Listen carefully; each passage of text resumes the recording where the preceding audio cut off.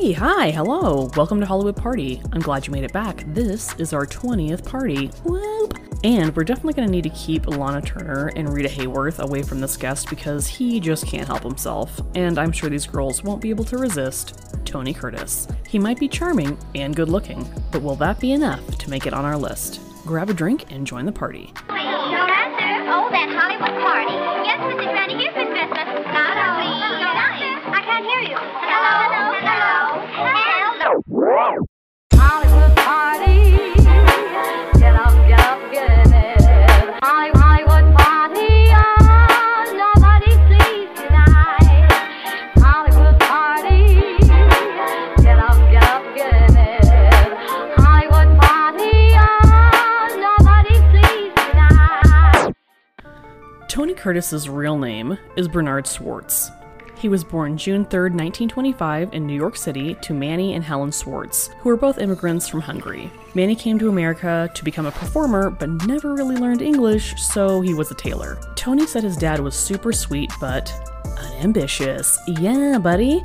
Helen felt tied down by her marriage. Manny had cheated on her, and she was raised watching her father beat the hell out of her mother and lock her outside overnight. So Helen didn't really like men because why would she? This was a problem because she only ever had sons. Tony only spoke Hungarian at home and had no clue he even lived in the United States before he started school. He said he had a very thick Hungarian accent that then morphed into an extremely thick Bronx accent. His brother Julius was born in 1929, and they all lived behind their dad's tailor shop in one room for everything: sleeping, eating, cooking, bathroom, fun. Sometimes things were so bad that the family got kicked out onto the street and had to sleep in abandoned buildings. Tony and Julius were sent to live in an orphanage for a while in the early 30s because his parents just couldn't afford to keep them. Tony started wetting the bed around this time, so he was totally aware of how bad things were. His teeth were all rotten, and some kid hit him in the head with a baseball bat, so he was deaf in one ear because the doctors and dentists were too expensive, so he just had to stay that way. He said the neighborhood he grew up in was super rough, but it wasn't so bad for him because if people didn't know his last name, he could pass as Italian, German, French. Basically, he was racially ambiguous. But there were a lot of little shithead boys who would attack Tony and his friends because they were Jewish. So, Tony's friends would collect old milk bottles and condoms, pee into them, and then throw them at the little white supremacist boys. Gross, but they're baby Nazis, so toss pee on their heads, that's totally fine with me. One day, while Tony was out playing with his buddies, he told his little brother to get lost and let the big boys play. When Tony got home, Julius wasn't there, and a neighbor came running over and said, "There's a boy, he's been hit by a truck, could it be Julius?" A cop rolled up and said, "We need someone to come down to the hospital and ID this kid." So Tony's parents sent him to do it. He was 12 years old, A-plus parenting skills by the Swartzes. They're freaking awful. It was Julius. Tony sat with him for a while and talked, but Julius had no idea what was going on. I'm not going to describe what Tony saw. On my blog, I linked a BBC interview with him speaking to a psychologist about this 70 years later, and he goes into it in depth. But it was something that a 12-year-old should not have to see. His parents went the following day, and his mom came screaming home in hysterics saying that Julius had died. They had one more kid, Robert, in 1940. He and Tony were 15 years apart, and Tony joined the Navy in 1943, so they just weren't super close. He started as a signalman, and then worked on a submarine because he loved Cary Grant in Destination Tokyo. He really didn't go into much of his wartime stories. Oh wait, yes he did. He had almost 3 chapters of him reminiscing about jizzing in his pants, literally, and the different hookers he frequented during the war. What is it with old Hollywood men thinking, 1, they are special for being super horny, 2, why do they think their fans want to hear about them yanking it in an alley when they were 13? I feel like this is when an editor should step in and say, hey, less of this, more of the good stuff. Come on. So, when he came back from the war, he used the GI Bill to study drama at the New School. Members of his class were Walter Matthau, Harry Belafonte, and B. Arthur. Tony did one summer in the Catskills, and then in 1948, Universal sent for him. When he got on his flight out west, he chats with this guy who, in Tony's mind, looks like a gangster. The guy asks, "Why are you going to LA?" "Well, I'm under contract to Universal." "Did you see any other studios?" "Well, Warner Brothers, everybody wants to get out of their contract. Fox is looking for Tarzan, and MGM wants musicals, so no." This guy and Tony chat the entire ride out to LA, and the guy asks, "Hey, do you want to ride into town?" They get into the dude's limo, which drops the guy off at home first, and then he tells the chauffeur to take Tony wherever he wants to go. Then he says to Tony, "My name is Jack Warner. If they ever drop you at Universal, come see me at Warner Brothers, and I'll change your name to Tyrone Goldfarb." According to Tony, all the moguls loved him because he was a, quote, good-looking Jewish kid, which I totally believe because we all know these old boys would clock you if you looked too Jewish. He even got invited to Edie Goates' parties early on and remembered LB bitching about how TV was a major problem. Universal was very aware of Tony's accent, so they sent him to elocution classes at MGM. They put marbles in his mouth, he swallowed them, obviously, A+ student. He came into Universal around the same time as Rock Hudson. There was no competition between the two. They went for totally different parts, and they got along really, really well. Tony's first movie was Crisscross with Burt Lancaster, who loved to screw with Tony. Like, Burt moved all of Tony's stuff out of his apartment and changed the locks. Then, one day in the sauna, Burt talked about the starlet who he knew Tony was messing around with, and he said, "Oh yeah, you know she's got the clap, right?" So Tony starts freaking out because he's starting to get this burning sensation. That's because Burt soaked Tony's towel in eucalyptus oil. So everyone on the lot after that knew Tony was really easy to pull prank on. Tony's third movie was with Barbara Stanwyck, and he played a bellboy with one line. He was pacing backstage, like doing it a million different ways, and the director came in and gave him advice that, if any of you are actors, maybe it will be helpful. He said, "All you want is the tip." This became Tony's motto. Just be a little better than what's expected of you. He did attend the Actors Studio on Sunset Boulevard once. He truly hated method acting. He said the only good thing about acting schools was being able to hang around other actors. Jack Lemmon said this of Tony's acting. He could have just been the beautiful, young leading man, handsome and charming as hell, with a great personality, sensitive, all those qualities he has, but he didn't. He wanted to be a good actor, and he was the only guy I knew who learned his craft successfully, literally learning how to act on film. No one else comes to my mind who did this. Tony was very honest by saying that his brain was in his dick. In his early days at Universal, he said he had sex with Yvonne DiCarlo, Lily Munster, and hold on to your butts, Zazu Pitts. He clearly wasn't very discriminating. Obviously, girls loved him, like they were screaming, ripping his clothes off because he was beautiful. He loved the attention, that was never a problem for him. Universal was putting him in swashbuckling movies, and people thought, this guy, he's the next Douglas Fairbanks. Tony met Janet Leigh at a cocktail party at RKO. She was in Jet Pilot, which was basically Hell's Angels set in the Cold War.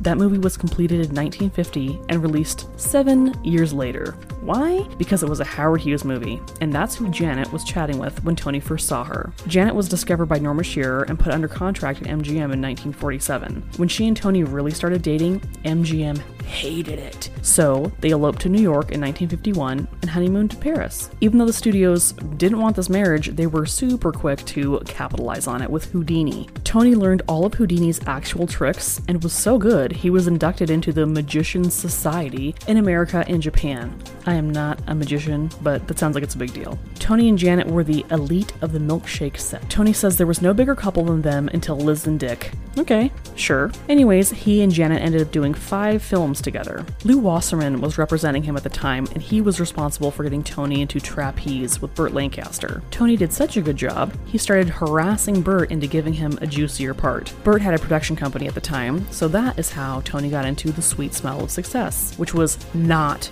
a success in America because it's pretty much Citizen Kane, but this time based on Walter Winchell, who was a hot pile of trash in the first place. And he still had some pull in the media. Obviously, he was not happy about this, so the movie had no Oscar nominations because this is the year of Peyton Place and Sayonara. After that, Tony's career really starts going at a nice clip. He does 3 movies with Kirk Douglas. The first was The Vikings, of course. Why wouldn't a Viking have a thick-ass accent like that? Tony's production company co-produced it, Kurt Lee.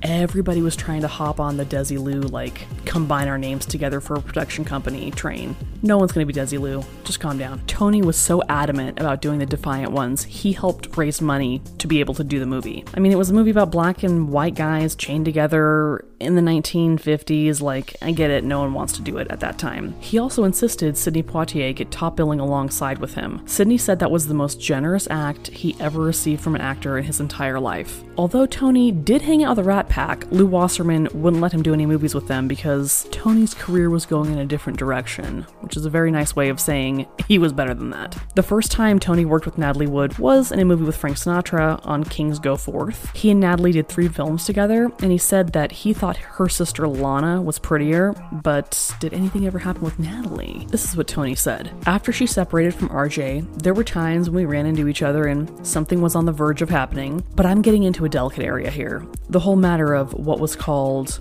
crudely, the fucking privileges. So he doesn't really give us an answer. Thanks. He also did not consider her to be a major star. He categorized that as Liz Taylor and Marilyn Monroe. That's it. Do you agree with him? Is she not a major star? Speaking of Marilyn, let's get into all the Some Like It Hot business. Originally, Bob Hope and Danny Kaye were lined up to make it with Mincy Gaynor. Then Sinatra got thrown into the mix, then that didn't happen at all. But I mean, thank God, right? Because that movie is pretty much close to perfect. Billy Wilder had a drag queen, they were known as female impersonators then, come in to teach Tony and Jack Lemmon how to act like women. Tony said that he wore a 36D bra, and that he made his character, Josephine, act like Grace Kelly, Zazu Pitts, and his mom. I don't know that that comes across at all to me, but okay. Jack Lemmon said that he became his mom as well, and I think I can speak for everyone. If that is the case, then Jack Lemmon's mom would definitely be an amazing party guest. Like Daphne and Osgood Fielding, couple goals. Perfect.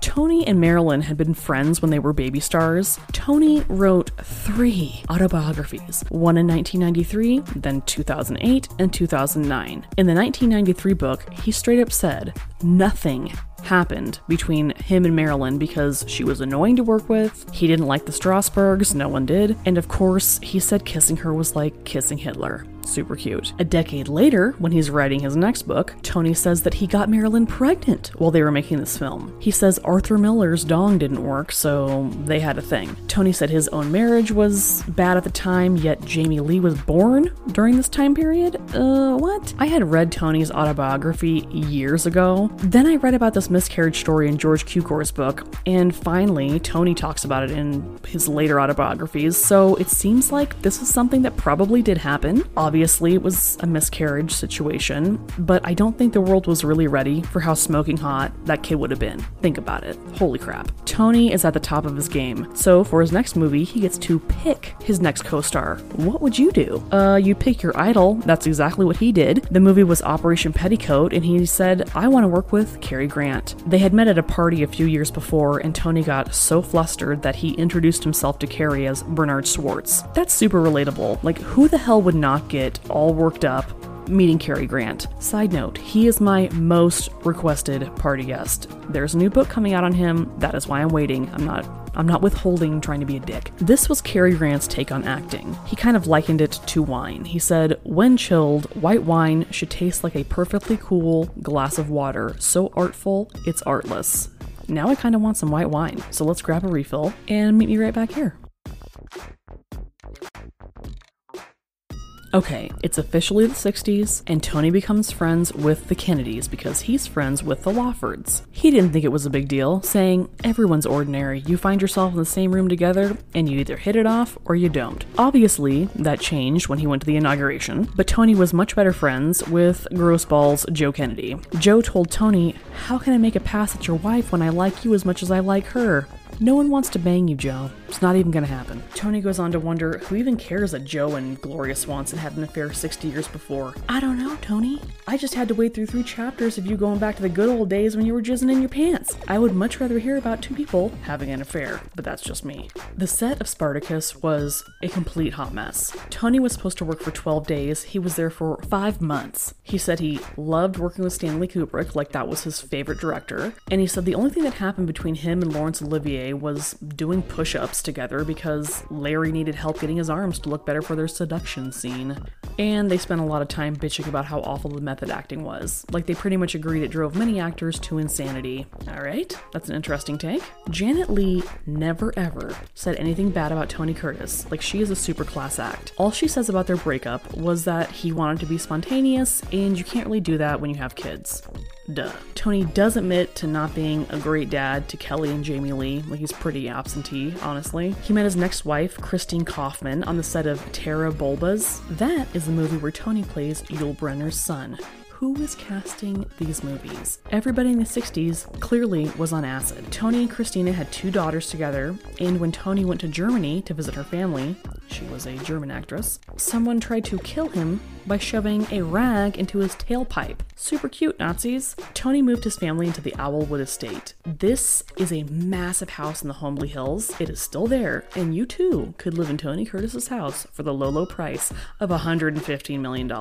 Their marriage didn't last because she was unfaithful. Kind of feel like Tony probably wasn't clean on this, but whatever. Tony is kind of really similar to all the ladies we get to know. He just does not know when to stop getting married. 4 days after his divorce goes through, he marries model Leslie Allen. They have 2 sons together, and right when the second boy is born, Tony got custody of his girls from Christine Kaufman, and his oldest daughter Kelly comes to live with him. So for someone who wasn't a really great parent in the beginning, he has like 5 kids at home all at once. Boom. I will give him some credit. He never missed child support payments, unlike many of the other sperm donors that we've covered. In 1974, his mom died, and that is also the same year he starts doing coke. A lot of it. Like, this is probably why this party's going to be a little shorter, because I don't really want to rehash all of his drug use tales. It's not cute to me. This is also why he made some super weird career choices.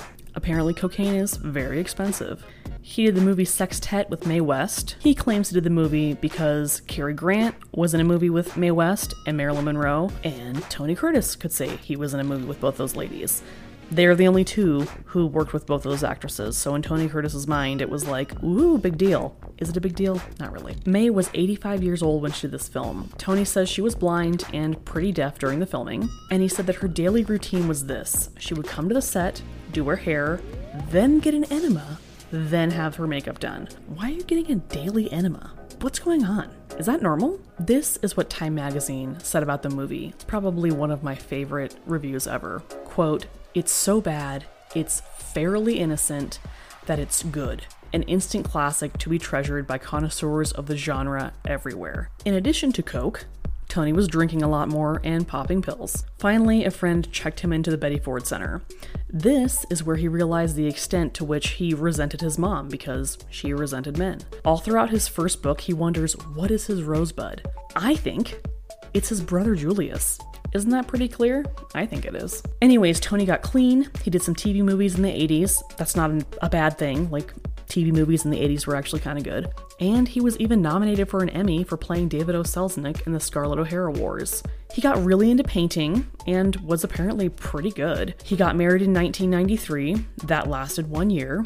Then in 1998, he married Jill Vandenberg. They had a rescue for slaughterhouse horses in Henderson, Nevada, which is where he passed away from a heart attack on September 29th, 2010. He is buried out in Henderson with a marker. 5 months before, he totally rewrote his will, acknowledging all 6 of his children, yet writing them out of the will. Of course, there was a big lawsuit over this, and his wife Jill had a gigantic auction of all of his memorabilia a few years ago. There are 2 loose ends from his story that I will tie up. His little brother Robert was put into a home for the emotionally unstable, and he died at 52 years old in 1992. And one of Tony's sons, Nicholas, died of a heroin overdose at 23 in 1994. So, should Tony Curtis come to our party? He kind of reminds me of Bradley Cooper or Ryan Gosling. Super attractive and charming, but still has douchebag tendencies that most people are okay with because nobody's perfect. I say he's in. He will literally flirt with everyone, which is going to be great for some of the older gals that might show up. I mean, if he's getting with Zazu Pitts, anybody has a chance. And like I said in the beginning, just keep him away from the girls that we've buddied up with. I think it'll be just fine. Because Tony's story was so short, I will try and make the party longer next week. I just hope it's not another downer. I can't do those. They bum me out. For more information about this episode, head over to HollywoodPartyPodcast.com and follow us on Instagram. If you like the show, tell every single person you know. Like and subscribe on Apple Podcast or Spotify or Anchor or however you're listening. See you next week. That noisy girl.